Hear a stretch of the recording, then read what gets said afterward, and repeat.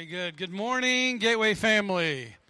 Good to see everybody on this wonderful, frigid morning. I'd like to welcome all of you watching us online. We're glad you're able to worship with us this morning. Just have a few announcements to get started this week, just to let you know what's going on in the life of our body. Just a constant reminder, we're back in our Wednesday night groove of meeting here with our Bible studies, our Wednesday night evening activities. It's not too late to join the Bible studies. We have a men's, a women's. Our teenagers are going through the Ten Commandments. The kids have their stuff. So every Wednesday night at 6 o'clock over here in the gym building, we just encourage you, if you have any questions about what Bible studies are offered, you can go to our website at gatewaybaptist.com under the news and events and also the resource page, and it'll list everything out there on the different Bible studies that are being offered this session. Ladies, just as a reminder, if you can't make it to the Wednesday night study, Trish Butterfield is meeting here every Thursday. It's been a wonderful two groups the past two Thursdays. Every Thursday morning at 10 a.m. in the gym building, room 2, and participating with the same Bible study. So if you can't make it Wednesday night, you're able to come Thursday morning to enjoy that time together. Gentlemen, there's a day hike. Put it on your calendars. Saturday, February 3rd. The guys will be headed up to Lake Martin to do a deadening alpine trail. This is for men and boys age 8 years old and up due to the trail length and the cliffs and different things you'll be going on. Details and registration are on the website as well. And for youth parents, everyone in here has a teenager, this morning we handed out a flyer that has some information about our D-Now weekend called Amplify. It takes place at the end of February 23rd to the 25th.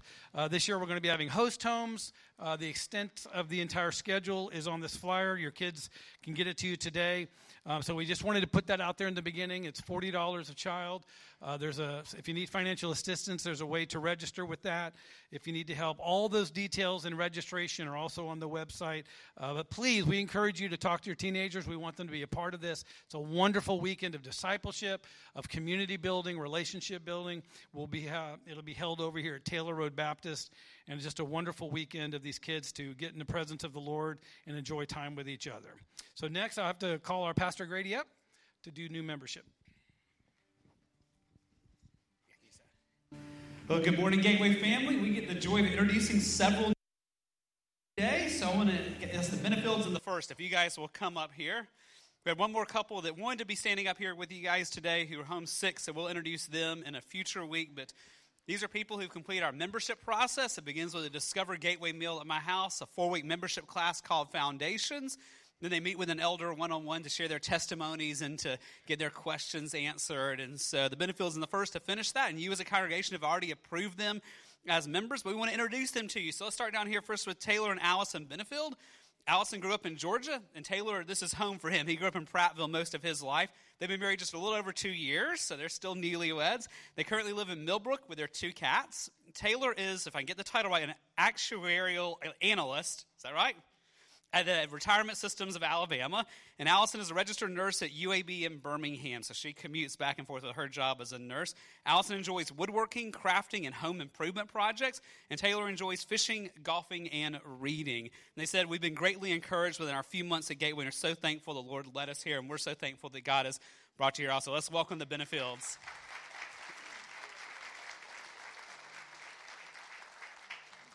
Now, this is Dave and Becky first, and they're newlyweds of 47 years. So they have been married for 47 years together. They're originally from California, but they've been in Montgomery since 1989. They have 2 daughters and 4 grandchildren, and you know some of those because one of their daughters is Jennifer Havercorn back there. And so they're here with their family. Dave is an Air Force veteran, also a retired Air Force civilian. He served as an auditor for nearly 30 years with the Air Force. Becky has been a dedicated mother and homemaker, working outside the home after their girls left the nest. Dave likes to play golf also. Hey, we got 2 golfers up here today. He likes to fix things. Hey, this is a common theme here today. And to spend time with family and friends. And also, Becky loves to read and volunteer. So, man, we got some common themes with you guys here this morning.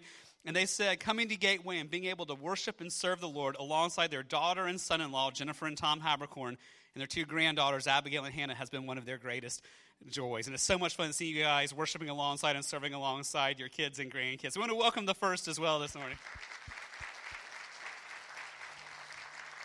Thanks, guys. If you want to head back to your seats, we have others in the membership process that we'll be getting to introduce to you in the weeks and months to come. We'll be giving you more details soon about the upcoming Discover Gateway and Foundations class for later this spring. But we're thankful to welcome them and thankful all of you are here. All right, let's stand and prepare our hearts to worship the Lord in song. I read this to our teenagers this morning, and I just love this reminder. Let's hear what God says about himself.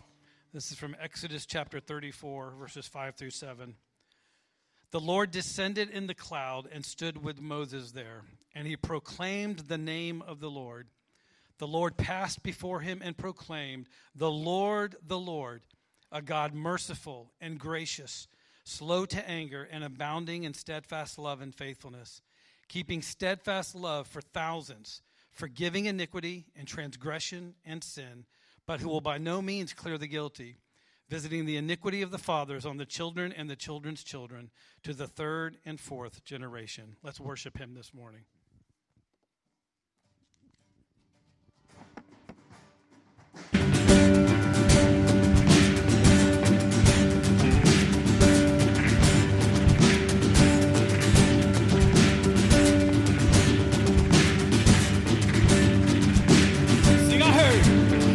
I heard an old story, how a Savior came from glory, how he gave his life on Calvary to save a wretch like me. And I heard about his groaning, of his precious blood's atonement, and I repented of my sin. The victory, oh victory in Jesus, my Savior forever. Sought me and bought me with his redeeming blood, and he loved me ere I knew him, and all my love is due. Plunge me to victory beneath the cleansing flood.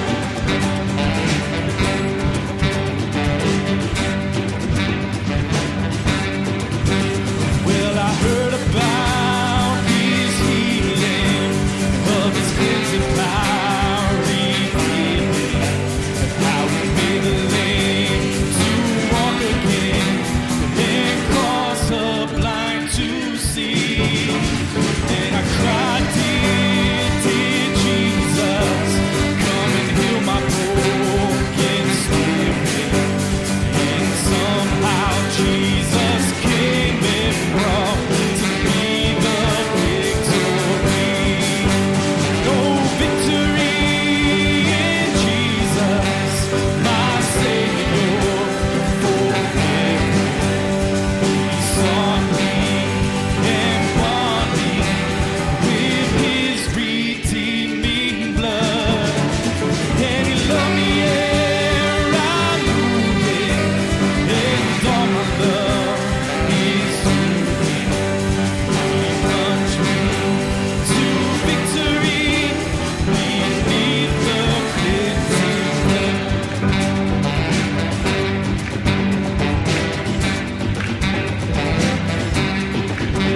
Well, I heard about a mansion he has built for me in glory, and I heard about the streets of gold beyond the crystal sea, and about the angels singing, and that old redemption story. And some sweet day I'll sing up there the song of victory. Oh, victory in Jesus, my Savior forever. He sought me and bought me with his redeeming blood.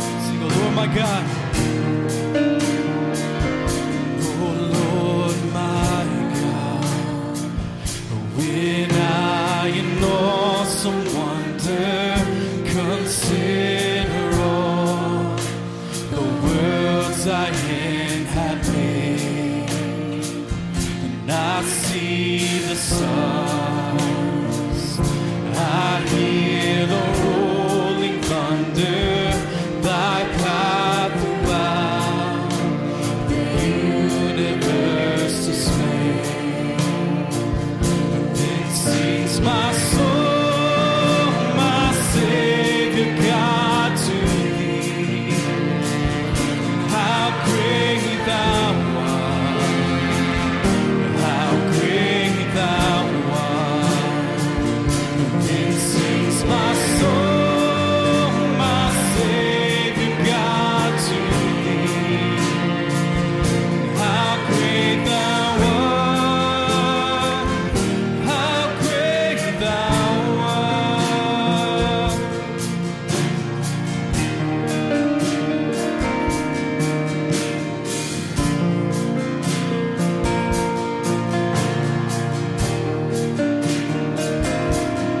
When I think that God His Son not sparing sent Him to die, I scarce can take it in that on the cross my burden gladly bearing, He bled and died to take away my sin. Then sings my soul, my Savior God, to thee. How great thou art, how great thou art. Then sings my soul, my Savior God, to thee. How great thou art, how great thou art.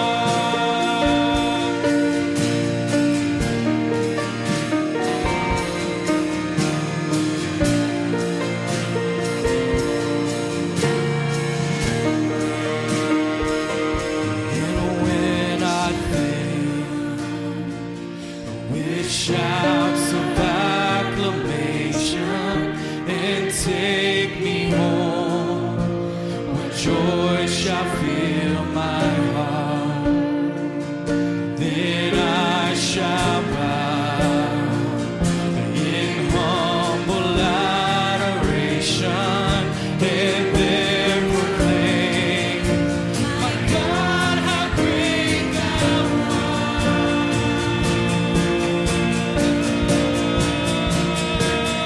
Then sings my soul, my Savior God, to thee. How great thou art, how great thou art. Then sings my soul, my Savior God, to thee. How great thou art, how great thou art. Then sings my soul, my Savior God, to thee. How great thou art, how great thou art. Then sings my soul, my Savior God, to thee. How great thou art, how great thou art, how great thou art, how great thou art.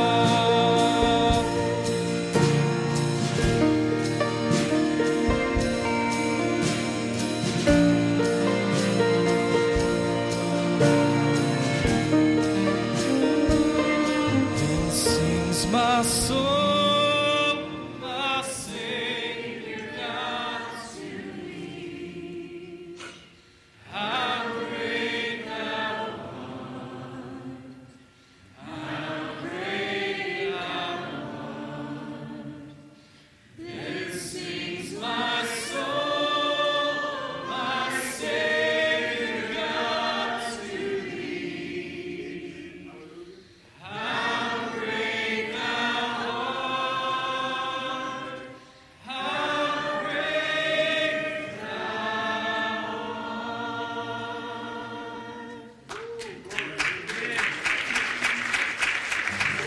I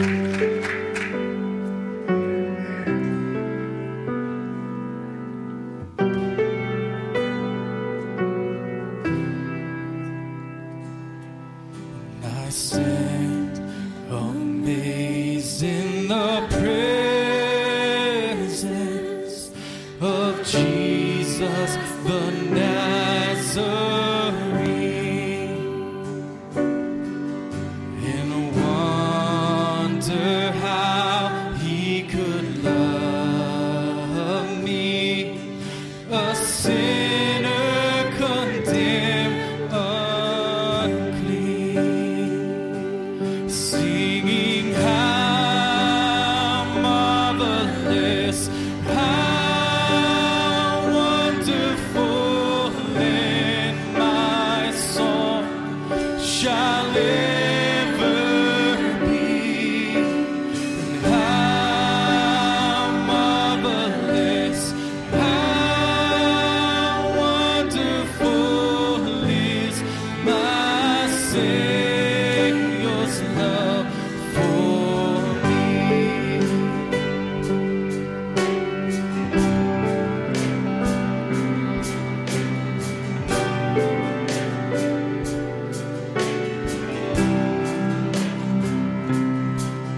He took my sins and my sorrows, and he made them his very own.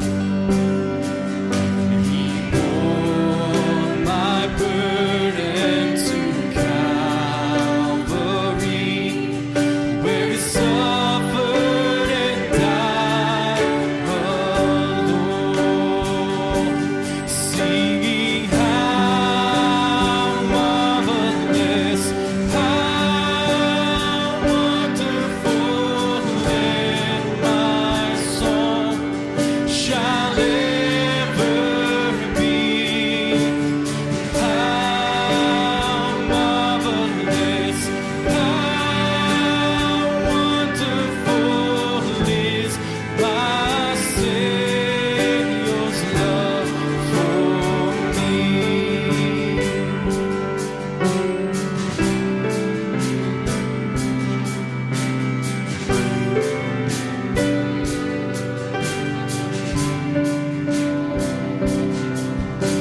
And with the ransoming glory,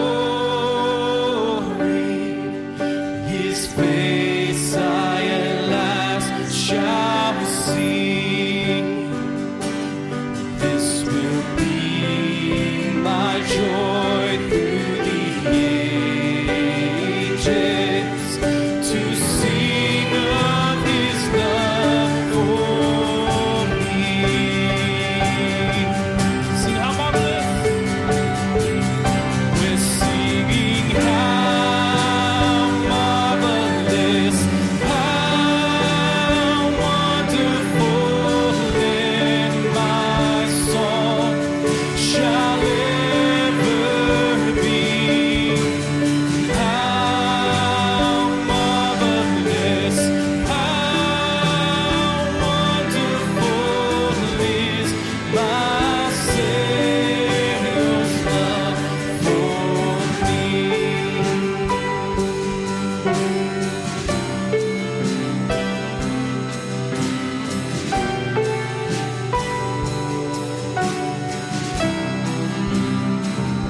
And singing how marvelous, how wonderful, and my song shall ever be. How marvelous, how wonderful is my Savior's love.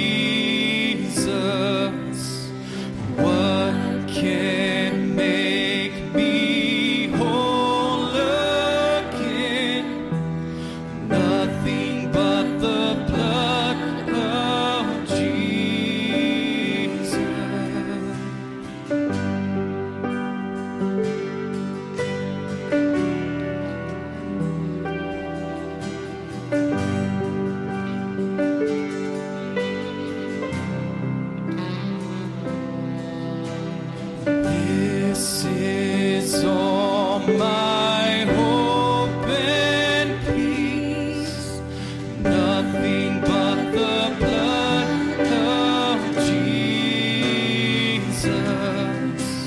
This is all my righteousness, nothing but the blood of Jesus. And oh, precious is the flow that makes me white as snow. No other fount I know, nothing but the blood of Jesus.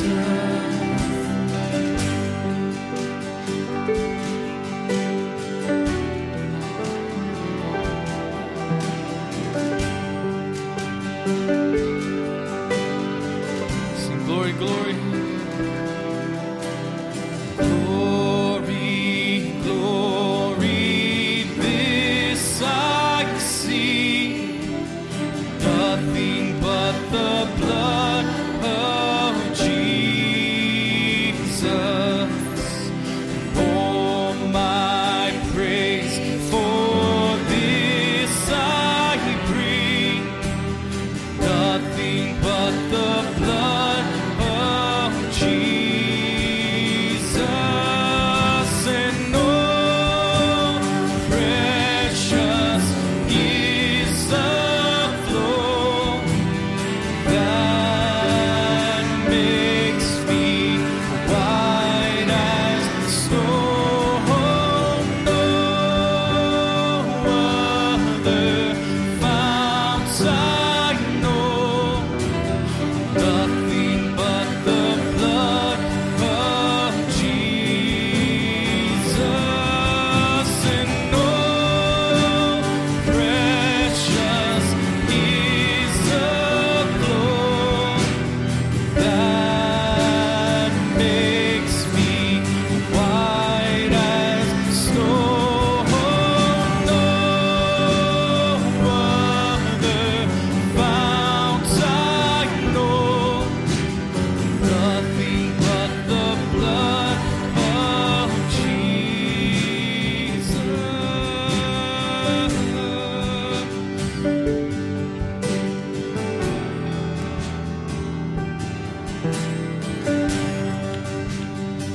Sing for my part in this I sing.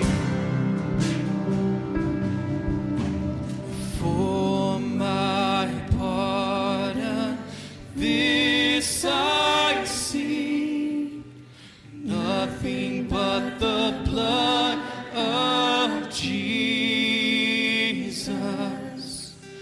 For my cleansing, this my plea, nothing but the blood of Jesus.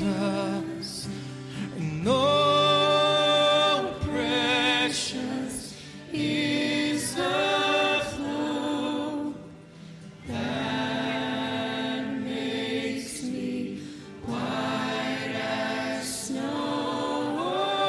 No other fount I know, nothing but the blood of Jesus.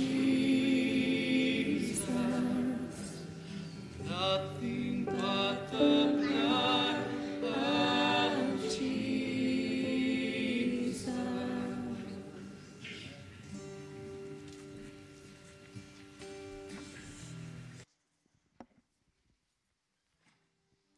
Let us go to the Lord in prayer. Lord, we thank you for that when we fell short, when sin and death entered the world, you made a way for us to be restored. And that way came only through the blood of Jesus. Where the first Adam fell short and disobeyed, the second Adam, Jesus, obeyed and succeeded in defeating death and sin and death. And Lord, just as we sang, this is all my hope and peace, nothing but the blood of Jesus. This is all my righteousness, nothing but the blood of Jesus. Lord, help us to look at that as our only hope in the world, in Christ. Lord, we're thankful for so many ministries that are part of this church. And today we pray for the Gateway College ministry. Lord, we're thankful for the leadership of Seth and Megan Rodebeck and Parker and Aaron Harris as they lead that ministry. We pray that you would grant them wisdom as they continue to come alongside these students. And Lord, we pray for the students to continue to grow in their faith, and especially as the new semester begins on their campuses, Lord, that they can be salt and light for you to those who they in their classes and those they encounter each and every day as they go to school. Lord, we're also thankful for the many ministries around Montgomery that Gateway members are part of. Today, Lord, we pray for Lenny and Debbie Dixon and their ministry with Shepherd staff as they help those in need in our city here in Montgomery. Lord, we pray that they would not only provide physical needs, Lord, but ultimately point you to their ultimate need in Christ. So just be with them. Lord, we're thankful that we're in a city, in a state, in a country that we can come and freely and openly worship you, Lord. We don't take that for granted. And today we just pray for our state and local leadership, Lord, specifically Governor Ivey and Mayor Reed here in Montgomery, Lord. We pray that though they have been elected, Lord, that they would realize that their ultimate authority comes from you. Lord, that they would turn to you, especially when they're struggling with difficult decisions, Lord, in their leadership, Lord. And we pray that you would surround them with wise believers who can counsel them. And Lord, that ultimately they would turn to you as their source of power and authority, Lord. Lord, we're also thankful for the missionaries who are faithfully spreading the gospel throughout the world to the ends of the earth, Lord. Today we pray for missionaries Jake and Ginger Goss who are serving in Lesotho, South Africa. And we pray for them as they minister the gospel to about 20 children in the village of Hamusi. And we pray that those who are not saved, Lord, would come to a saving faith in Christ. And Lord, we pray for those who are already believers that they would grow in their faith and grow in their knowledge of you as they study your word. And Lord, we pray that in turn they would reach their families with the gospel, Lord, and that village would become a light in this dark world. Lord, we're thankful for everything you've given us, Lord, and we're thankful for the offering given today and online throughout the week. Lord, we know all that we have is ultimately from you, Lord, and we pray that we as a church would be faithful to the offerings given to us and would use that money wisely. And finally, Lord, we pray for our pastor, Pastor Grady, as he shares this morning. Lord, we are so thankful for his leadership, his diligent study of your word each and every week. And we pray that you would guide him as he comes this morning and preaches your word. And Lord, help us to have open minds and hearts to receive that. So Lord, we're just so thankful, and we pray all of this in Jesus' name. Amen.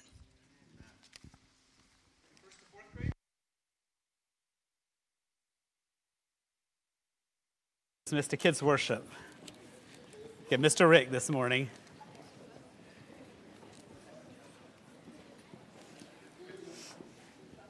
Well, now that y'all have a little elbow room with the kids on their way out, if you'll find Genesis chapter 3 in your copy of God's Word, Genesis chapter 3 this morning. I want to ask you this morning, as you find Genesis 3, do you ever get frustrated at your job or your place of employment? Do you ever find yourself hitting obstacles to those goals that seem insurmountable to you? Do you ever find yourself struggling to sleep at night with your mind racing of that problem at work, that challenge you have, that task that still needs to be done?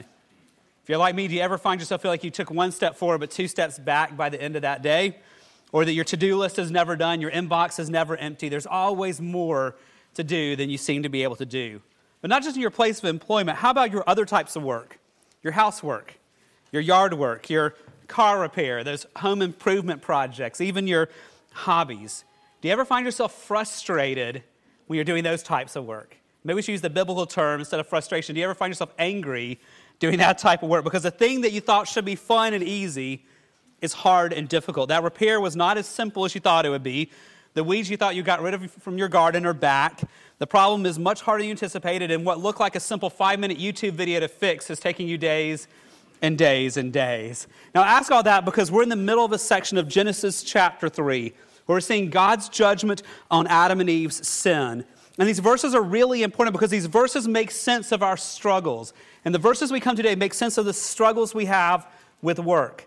Not just in terms of our place of employment, but the work we do around our house, around our yard, on our cars, on our technology, any type of work we do, and that sense of frustration we feel in our work. Genesis 3 helps us understand where that came from. So today we're going to read Genesis 3, verses 17 to 19 as we continue to look at God's judgment on sin. And as we read, I want you to look for 3 things today. These are going to be 3 questions that we're going to use to guide our study together this morning. First of all, what was Adam's sin? What was Adam's sin? God's going to make it really clear where Adam failed God's standard. What is God's punishment for Adam's sin? And God's going to be very direct. Like we saw last week, we'll see God's clear punishment for sin. But then number 3, where is hope? Because when we look at the curses and the judgments here in Genesis 3, I think sometimes we miss the grace that is in them and the hope that is in them. So I want us to look for the hope today here in this text. So what was Adam's sin? What is the punishment for it? But friends, where is the hope? Genesis 3, verses 17 to 19. Can I ask you to stand, please, in honor of the reading of the Word of God? And I'm reading out the English Standard Version. We'll also have the words on the screen for you. Genesis chapter 3, starting in verse 17. And to Adam he said, because you've listened to the voice of your wife, and have eaten of the tree of which I commanded you, you shall not eat of it. Cursed is the ground because of you. In pain you shall eat of it all the days of your life. Thorns and thistles it shall bring forth for you, and you shall eat the plants of the field.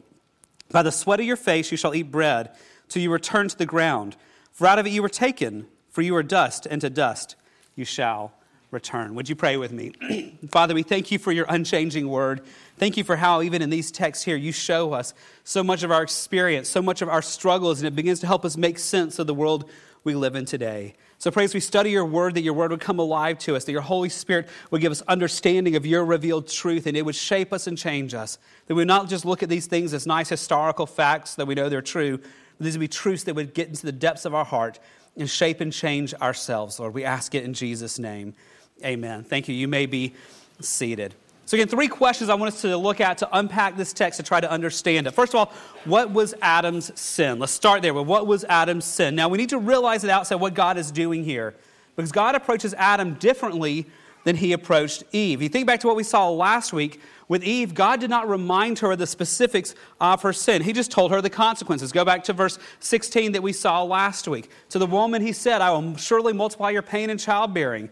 In pain you shall bring forth children. Your desire shall be for your husband, and he shall rule over you. So God just went straight to here's the consequences for your sin. But for Adam, he doesn't start there. For Adam, he reminds Adam of his very specific sins. And he states 2 here. Look down at verse 17 again. And to Adam he said, because you have listened to the voice of your wife and have eaten of the tree which I commanded you, you shall not eat of it. Cursed is the ground because of you. So with Adam, God begins by reminding him of his sins. There's 2 specific sins listed here. Let's look at this. First of all, he said the first thing is you listen to the voice of your wife. I need to give some important clarifications on what this means and what this does not mean here, okay? So men, if you go home and tell your wife, I don't have to listen to you, you have misunderstood this text and what this is all about. That is not what this means. Scripture is very clear. That's why we use Scripture to interpret Scripture. Scripture is very clear about how husbands are to relate to their wives. For example, 1 Peter chapter 3, verse 7. This is the verse husbands for you to own, not what we're looking this one phrase out of context.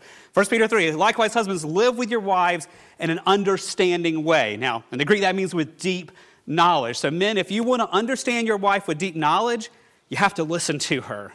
You have to ask kind, gentle, loving questions to get to her heart, on her hopes, her fears, her dreams, what she's concerned about, what's bothering her that day. You have to ask good questions and listen well to do that. You need to be showing honor to her as the weaker vessel. You need to remember that she's heirs with you of the grace of life. There's a lot to this text, and we've studied it before, but I want to remind you at the outset, this is God's will for you, is to know your wife by listening well to her. Now, with that in view, what are we talking about here in Genesis 3? God is addressing a specific situation with Adam. And what's that situation? Genesis chapter 3, verse 6. If we go back to when the fall happened. So when the woman saw that the tree was good for food, there was a delight to the eyes, and the tree was to be desired to make one wise, she took of its fruit and ate, and she also gave some to her husband who was with her, and he ate. Now, we've heard this story many times, and I think we almost imagine a quiet scene where Adam and Eve are not talking, right? You have suspenseful music in the background, and she takes of the fruit, she looks at Adam, who looks at her in silence,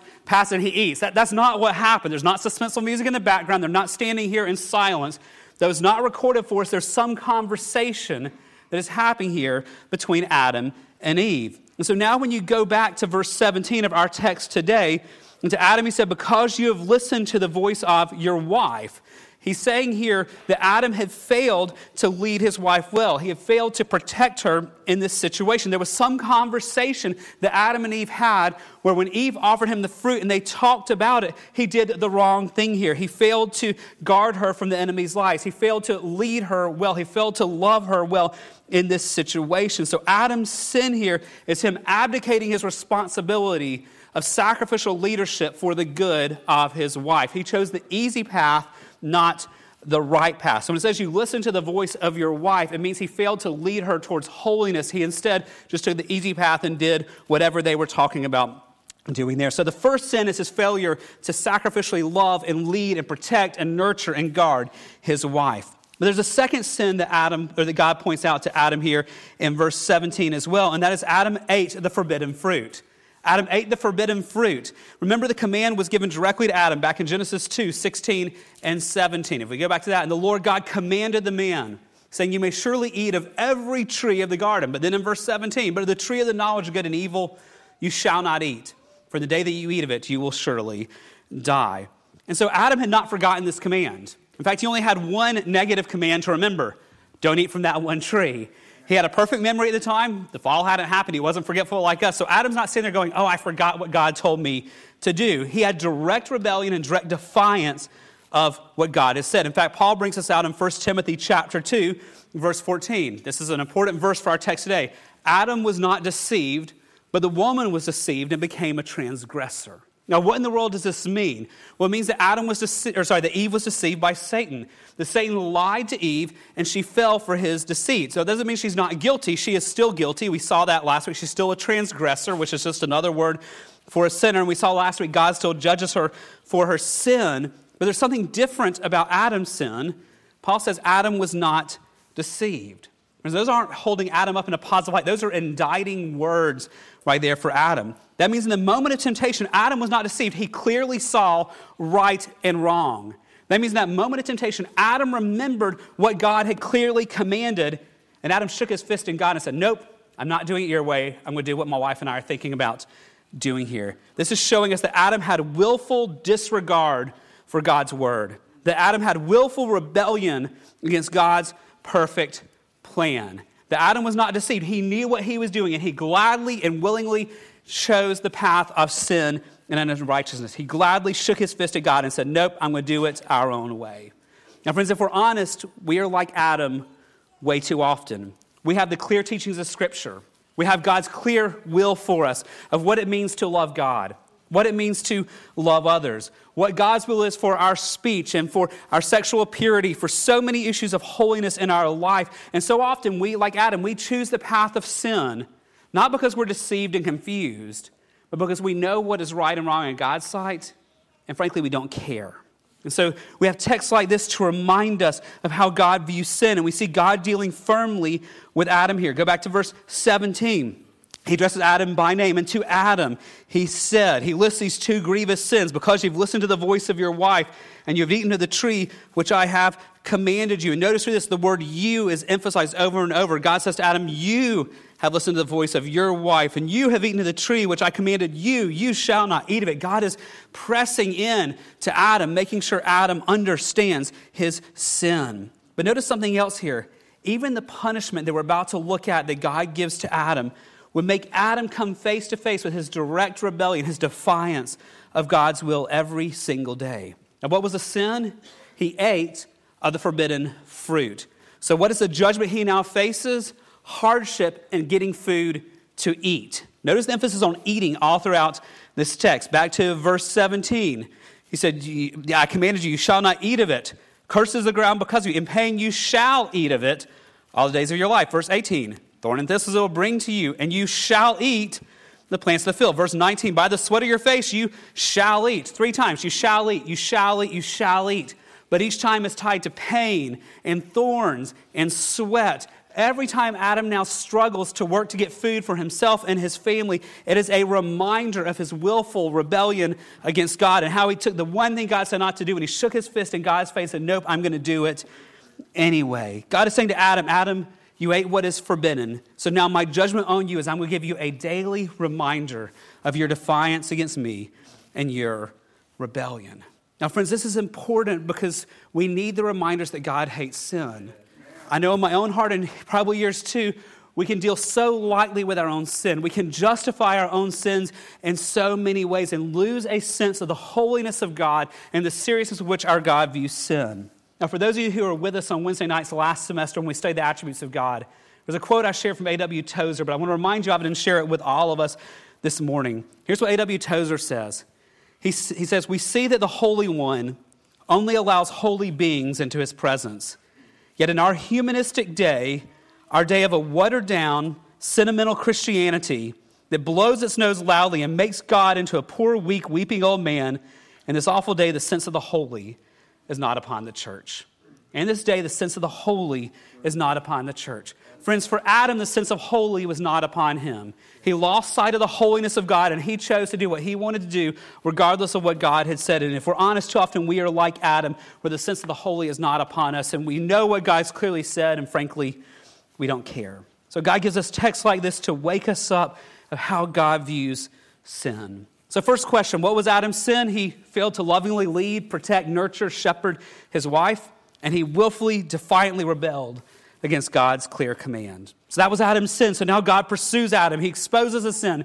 He confronts Adam in his sin, and now he gives punishments for those sins. So our second question for the morning, what were the punishments for Adam's sin? What were the punishments for these offenses against God? Now, before we look at this, I want to remind us of 2 truths we saw last week, in case you were not here last week, or for all of us to remind us of these truths, because this is important to understand what's happening in the curses here.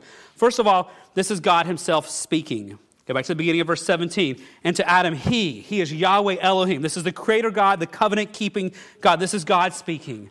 This is not Satan speaking a curse over Adam. This is not people speaking evil to Adam. This is God himself, the creator, the covenant-keeping God, who's speaking this over Adam. That means what follows is God's plan. It's his sovereign will. Even though we don't like it, this is what a sovereign, holy, righteous God chose to happen.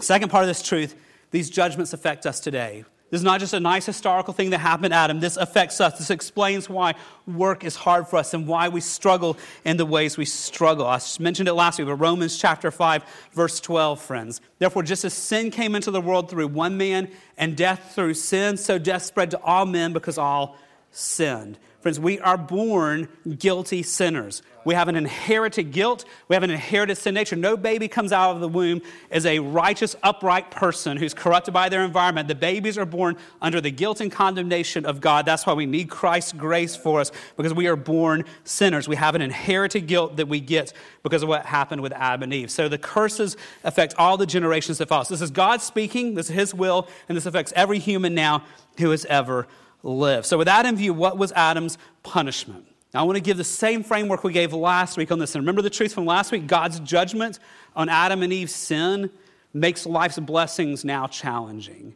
That's the same framework I want us to use this week like we used last week. We saw last week that because of sin, because of judgment, because of the curse, these things that were good blessings are still good blessings, but they're not easy anymore. They're now challenging. So we saw last week with the curse on Eve that birthing children that is a blessing is now a challenge. That's why I almost passed out when my kids were born.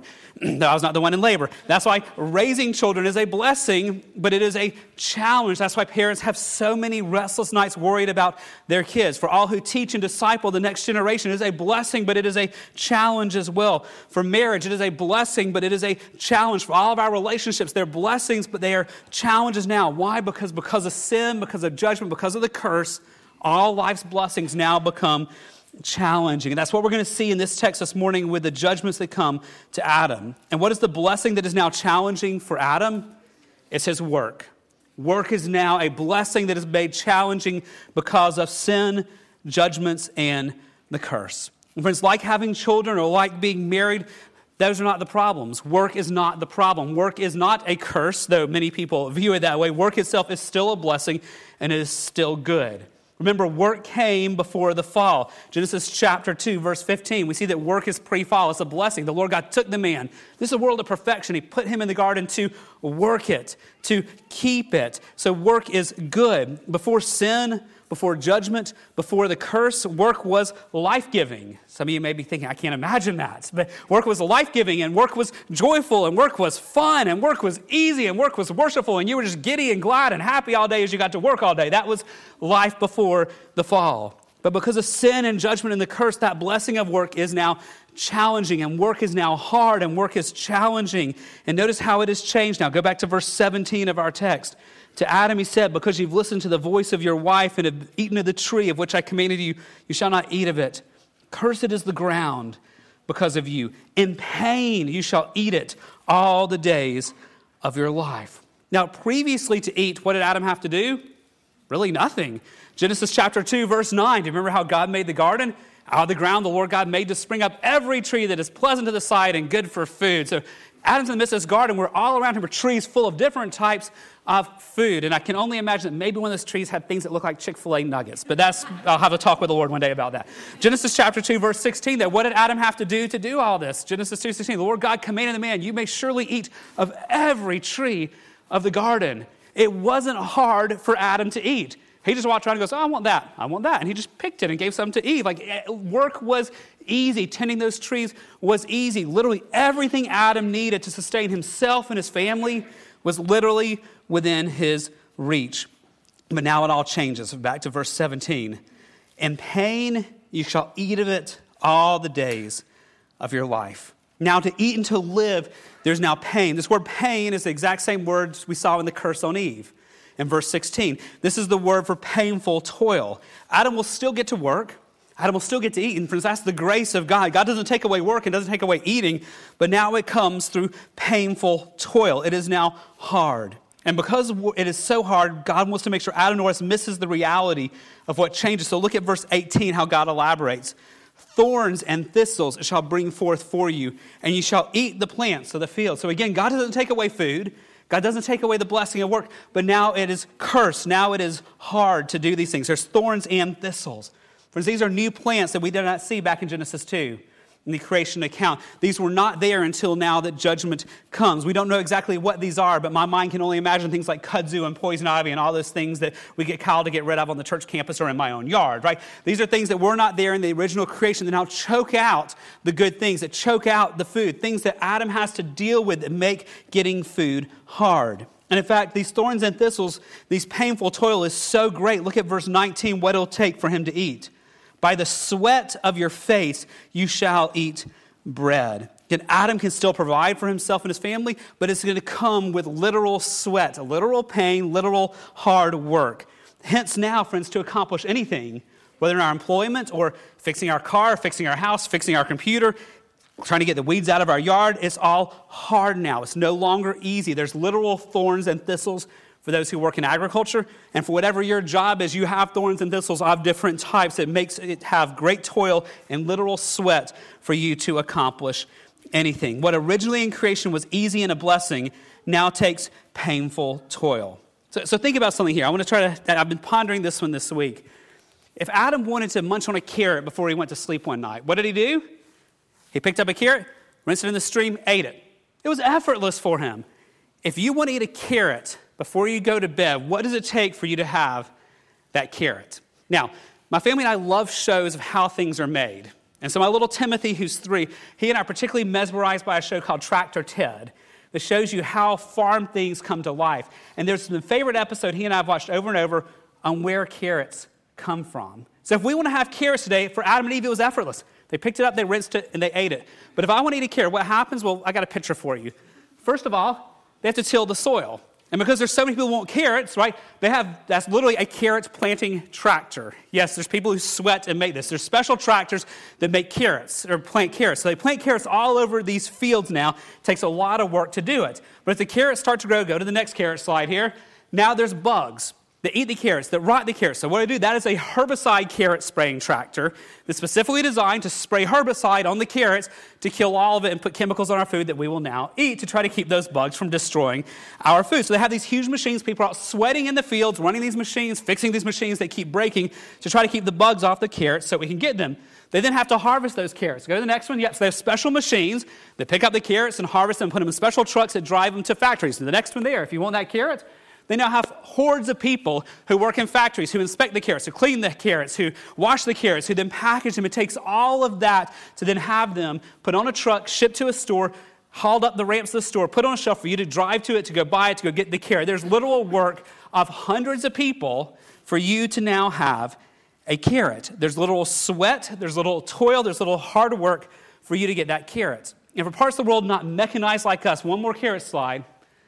If you live in a more rural place, it's literal toil, literal pulling of the thorns and thistles, literal removing of the bugs, literal sweating in the fields to get it.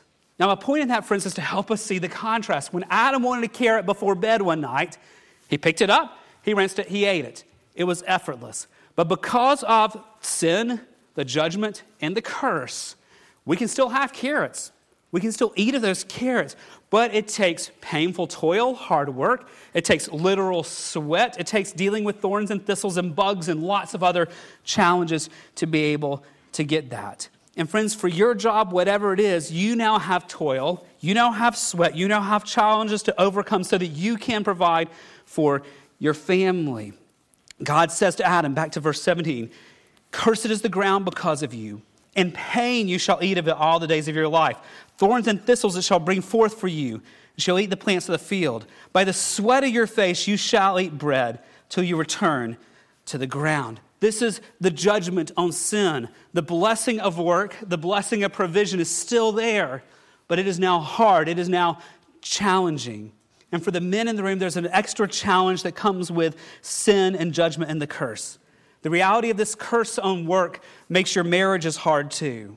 Think about the reality of this. Because work is hard, you have a God-given desire to work hard and conquer it. So you find yourself drawn to do your work. But what happens? Those challenges at work that you want to overcome draws your attention away from your wife that you're called to love. It draws your attention away from your kids that you are called to shepherd, and it consumes you. So even in the church, there are so many Christian men who neglect time with their wives, who neglect emotionally caring for their wives, who neglect spiritually shepherding their wives, who neglect loving and getting on the floor and playing with their kids. Why? Because they're so consumed with their work that is hard, and they keep thinking it'll just get better, it'll just get better, and it never does because now of the curse on work here. It makes your marriage hard. But one more part of this judgment we must not miss. How long will this reality last for us? This is the hard, sobering part. It's going to last our entire lives, friends. 2 times in this text, God reminds Adam that this is a new normal in God's world here. Verse 17, the very end of it. "In pain you shall eat of it all the days of your life." And then in verse 19, "By the sweat of your face you shall eat bread till you return to the ground." That this is the new normal for life. One of the authors I read this week said he saw a bumper sticker on a car that said, "Life is hard, then you die." And that's pretty much what we're told here. Life is going to be hard. The idea that life and work is going to be easy is not what the scriptures tell us life is like. Rather, God tells us that the new normal for life is painful toil, sweat, dealing with thorns and thistles. And even with all of our technology and inventions that are supposed to make our lives easier, those still break, and we still have just as much pain, just as much thorns and thistles, just as much sweat as other generations. But I was pondering that. Something struck me this week I don't think I'd ever really considered. We labor for a few decades, right, hoping for a retirement, hoping for a little break before we go to see the Lord. But how long was this for Adam? How long would he deal with painful toil, thorns and thistles, and sweat? Look at Genesis chapter 5, verses 4 and 5. We're told a little bit more about Adam. The days of Adam after he fathered Seth were 800 years. Okay, so Seth came after the fall. So Adam lived a long time. He had other sons and daughters. And then verse 5, we're told, "Thus the days that Adam lived were 930 years, and then he died." Do you realize what that means? That at least 800 years or more, Adam had a daily reminder of his rebellion against God. For over 800 years, Adam had painful toil. He had the literal sweat of his face trying to provide for him and for Eve and for his sons and his kids' kids and the generations that came. He had 800 plus years of what we complain about a few decades about, of pain, thorns and thistles, and sweat. So we've seen that Adam sinned. He failed to lovingly lead and protect his wife. He had direct rebellion against God. We see the consequences on his sin, that the blessing of work is now challenging. What is for us centuries was literally, for decades for us, was literally centuries for him. But one last question this morning, friends. Where's the hope? Where's the hope in all this? Why are we talking about a good God making life full of pain and thorns and thistles and sweat? Where is the hope here? If you remember last week, I told you that God gives us curses on these things to drive us to him. There's a grace in all of this because God gives us these curses that affect all the generations so that we learn to run to him and to depend on him. Now, there's a lot of ways we could apply this truth of work to our lives, and I trust that the Holy Spirit will do that for each one of you, but there's a way that I keep going back to because perhaps it's my own struggle related to work and what I do here. This is the grace in this. I want to show you a truth for us this morning.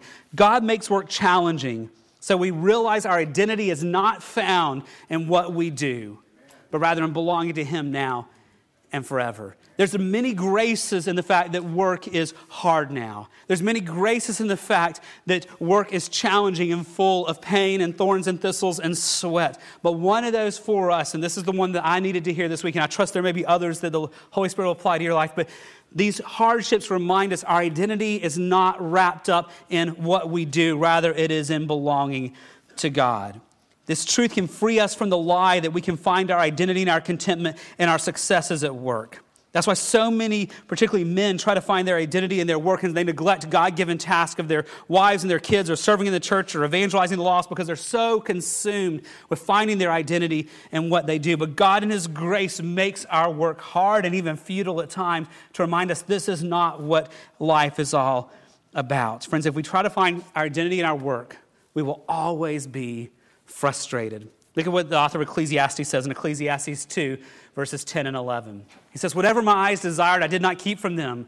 I kept from my heart no pleasure, for my heart found pleasure in all my toil." And friends, if you're like me, there's a lot of us in the room that's probably true of us. Our hearts find so much pleasure in the hard work that we do in our jobs or our hobbies or whatever it may be.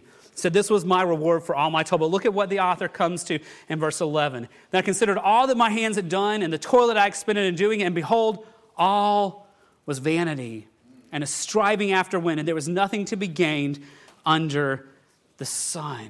Friends, by God's design in this life, your work is always going to be frustrating. But that is a grace to free you from finding your identity in what you do. Friends, your work will not save you, no matter how successful you are in your jobs. Your work will never fill the void of your heart, no matter how many 80-hour weeks you put in to accomplish it. Only God can rescue you. Only God can satisfy you. So God makes work hard now so you realize the futility that you will never be satisfied in these things. You can only be satisfied in him. But friends, this truth about the hardship of work also points us in God's grace to eternity. Because this hope, because the hardships of work point us to the day when work will not be hard anymore. Friends, if you belong to God, your work is not going to end in eternity. We have this false idea that when we get to heaven, we're going to be angels floating around on clouds and strumming harps, and that's not at all the picture of Scripture of what it's going to be. When we get to heaven and when we have the new heavens and the new earth, the reward for a life lived to the glory of God here is not freedom from work, it's not permanent retirement, it's more work. Matthew 25, verse 21. This is Jesus' parable of the talents. And for the people who did what the master had done, look at what he said. His master said to them, "Well done, good and faithful servant. You've been faithful over little. I will set you over much.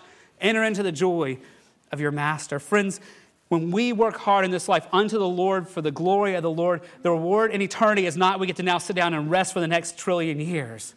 The reward is even more work. But the difference is that work will be different. Romans chapter 8, verses 18 to 21. "For I consider the sufferings of this present time are not worth comparing with the glory that is to be revealed to us. Verse 19, for the creation waits with eager longing for the revealing of the sons of God. Why? Verse 20, for the creation was subjected. This is what we've been looking at in Genesis 3 this morning. The creation was subjected to futility. This is the ground being cursed, the pain, the thorns, the thistles, all the hardships. The creation was subjected to futility, not willingly, but because of him who subjected it. Remember, this is God speaking. This is God's will for what was to happen. But look at what he says now, in hope, and then verse 21, that the creation itself will be set free from its bondage to corruption, obtain the freedom of the glory of the children of God. The curse on the ground will be reversed, but not during this earthly life. The day is coming when there's a new heavens and a new earth, and the curse goes away. There'll be no more cursed ground, no more thorns and thistles, no more painful toil, no more sweat of the brow to accomplish things for God's purposes. The futility and the hardships of work in this life is to point us to when we will work eternally without pain, without thorns and thistles. The day is coming we get to enjoy God's presence forever, not sitting by on a stump just staring into space, but working the new heavens and the new earth without pain and without trials. Revelation 21 gives us a little glimpse of this in Revelation 21, 3 and 4. I heard a voice from the throne saying, behold, the dwelling place of God is with man. He will dwell with them and they will be his people, and God himself will be with them as their God. Verse 4, he will wipe away every tear from their eyes, and death shall be no more. Notice this, neither there shall be mourning, nor crying, nor pain. No more of the toil of this life. No more of the sweat of the brow and the thorns and thistle. The pain will be gone away. Why? For the former things have passed away. So friends, let's bring all that back together. God's judgment on Adam and Eve's sin means life blessings are now challenges, particularly the blessing of work. But the grace here for us is God makes work challenging so that we realize our identity is not found in what we do, but in belonging to him now and forever. So I want to ask you this morning as we close, friends, what is your view of work? When you think back to my opening question, what is your view of work? Whatever you do, whether it's at home or in a place of employment, whether it's fixing your car or working in your yard, your work is hard. What is your view of work? Do you expect it to be easy and pain-free? I think a lot in our culture do, but that denies the reality of the curse. We will be angry and frustrated every day if we somehow expect our work in this life is going to be easy. Or do you go to the other extreme and see work as the curse or the problem? And many people do, but that denies the goodness of work as being pre-fall and denies the goodness of work that we will have eternally. Friends, or do you see work as a challenging blessing? One that God has set before you to drive you to work hard unto him, to one that drives you to think about eternity, and one that drives you to depend on the Lord for the strength and the wisdom and the hope to work hard unto him. Friends, what is your view of work? God makes work challenging in this life so that we realize our identity is not found in what we do, but rather in belonging to him. Would you pray with me? Father, we thank you for your word, and we're thankful even for the harder text that calls us to come to face with the brokenness of this life and the hardships that we face every day. So Lord, I pray today that you would help us fix our eyes on the hope we have in you. You'd help us fix our eyes on eternity and long for that day when we see you face to face. That long for that day when we will be in your presence forever and ever. And long for that day when we will be able to continue to work for you, but to do so when there's no painful toil, no sweat of the brow, no thorns and thistles. So Lord, in the meantime, would you help us find our strength, our joy, our wisdom, and our identity in Christ. And as we face whatever toils we will face this week, Lord, I pray we would do so with joy, knowing this life is not all that there is. So would you take your word and use it in my heart and the heart of these precious brothers and sisters to be molding us and shaping us into the people you desire for us to be. And we ask it all in Jesus' name. Amen. Would you stand as we close, thinking about the gospel of Christ that frees us to think about eternity?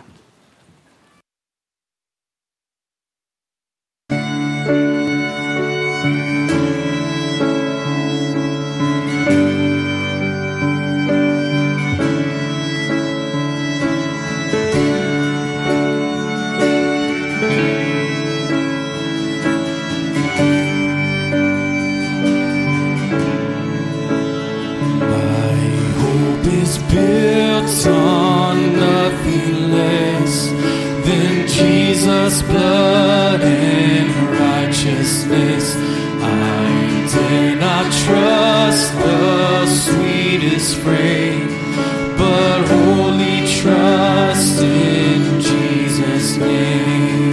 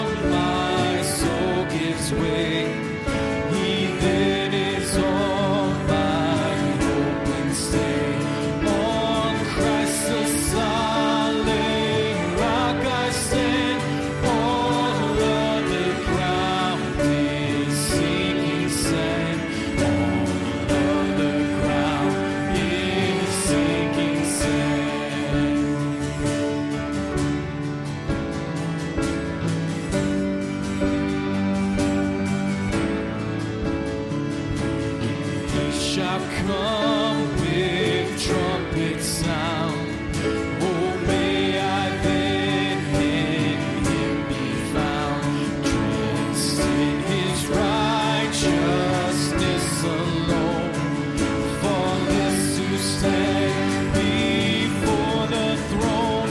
On Christ the solid rock I stand, all other ground is sinking sand. All other ground is sinking sand. On Christ the solid rock I stand, all other ground is sinking sand. All other ground is sinking sand.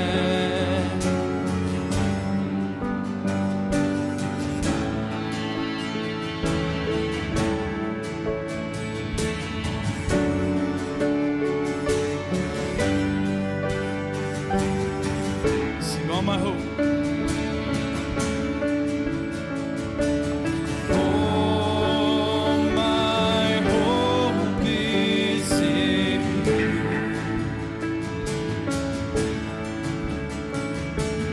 All my strength is in you.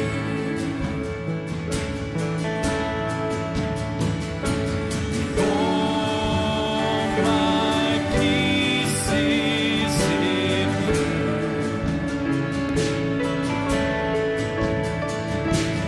All my life is in you.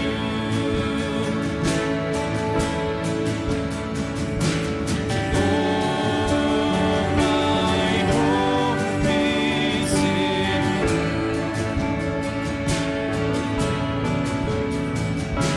you. All my strength is in you. All our peace. All my peace is in you.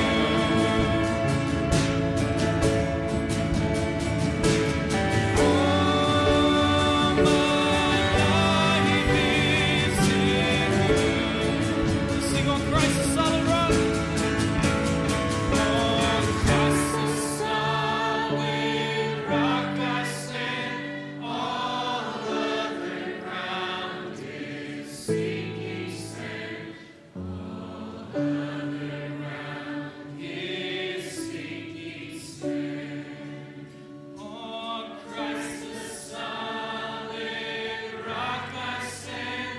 All other ground is sinking sand. All other ground is sinking sand. Now, before I pray for us, if you just take a minute with the Lord right now, we've just sung that all our hope is in Him and all of our peace is in Him. And if we're honest, a lot of us, we may not be able to say that with integrity. We find our hope in our jobs and our boss liking us. We find hope in our accomplishments or our to-do list being checked off, hope or peace, and feeling like we've succeeded in our task that week. But we've just sung that's not what our hope is to be in. Our hope is to be found in Christ alone. So you just take just a minute and ask the Lord to show you, are there ways you're putting your hope in things beside Him? And if so, take a moment and confess that to Him.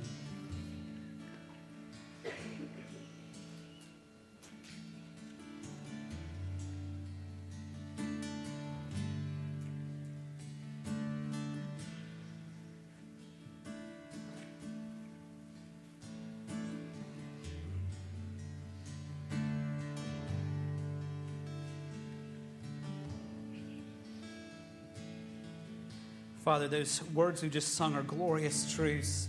And yet, Lord, we confess our hearts are so often far from what we've just proclaimed. And so often we find our peace in when circumstances go well and when people like us and the boss is happy. We find our hope when our checklists are done, or hope when we've accomplished whatever success goals we had. And Lord, we're looking in the wrong places to find hope and peace.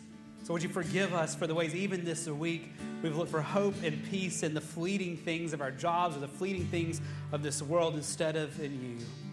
Lord, we know the only way we can live out what we've just sung of our hope being only in you and our peace only being in you is for your transforming grace to come and to fix our eyes on you and to fix our eyes on eternity. So God, we come to you as a needy people right now, seeing our sins, seeing our shortcomings, and saying, Lord, help. Help us be a people this week who live out the reality that our hope is in you and our peace in you because your Holy Spirit has gotten a hold of our hearts and that you are the one holding us and sustaining us and you are the one who is transforming us. So, Lord, I pray for myself and these brothers and sisters that you would give us that grace upon grace upon grace we need this week every single day to fix our eyes on Christ and to find our hope and our peace and in you and not in the things of the world. Would you do that in each one of us, Lord, so that we find joy, but ultimately, Lord, so that you are glorified by a life transformed by your power. We ask it in Jesus' name. Amen. God bless you, Gateway family. Have a great Sunday afternoon.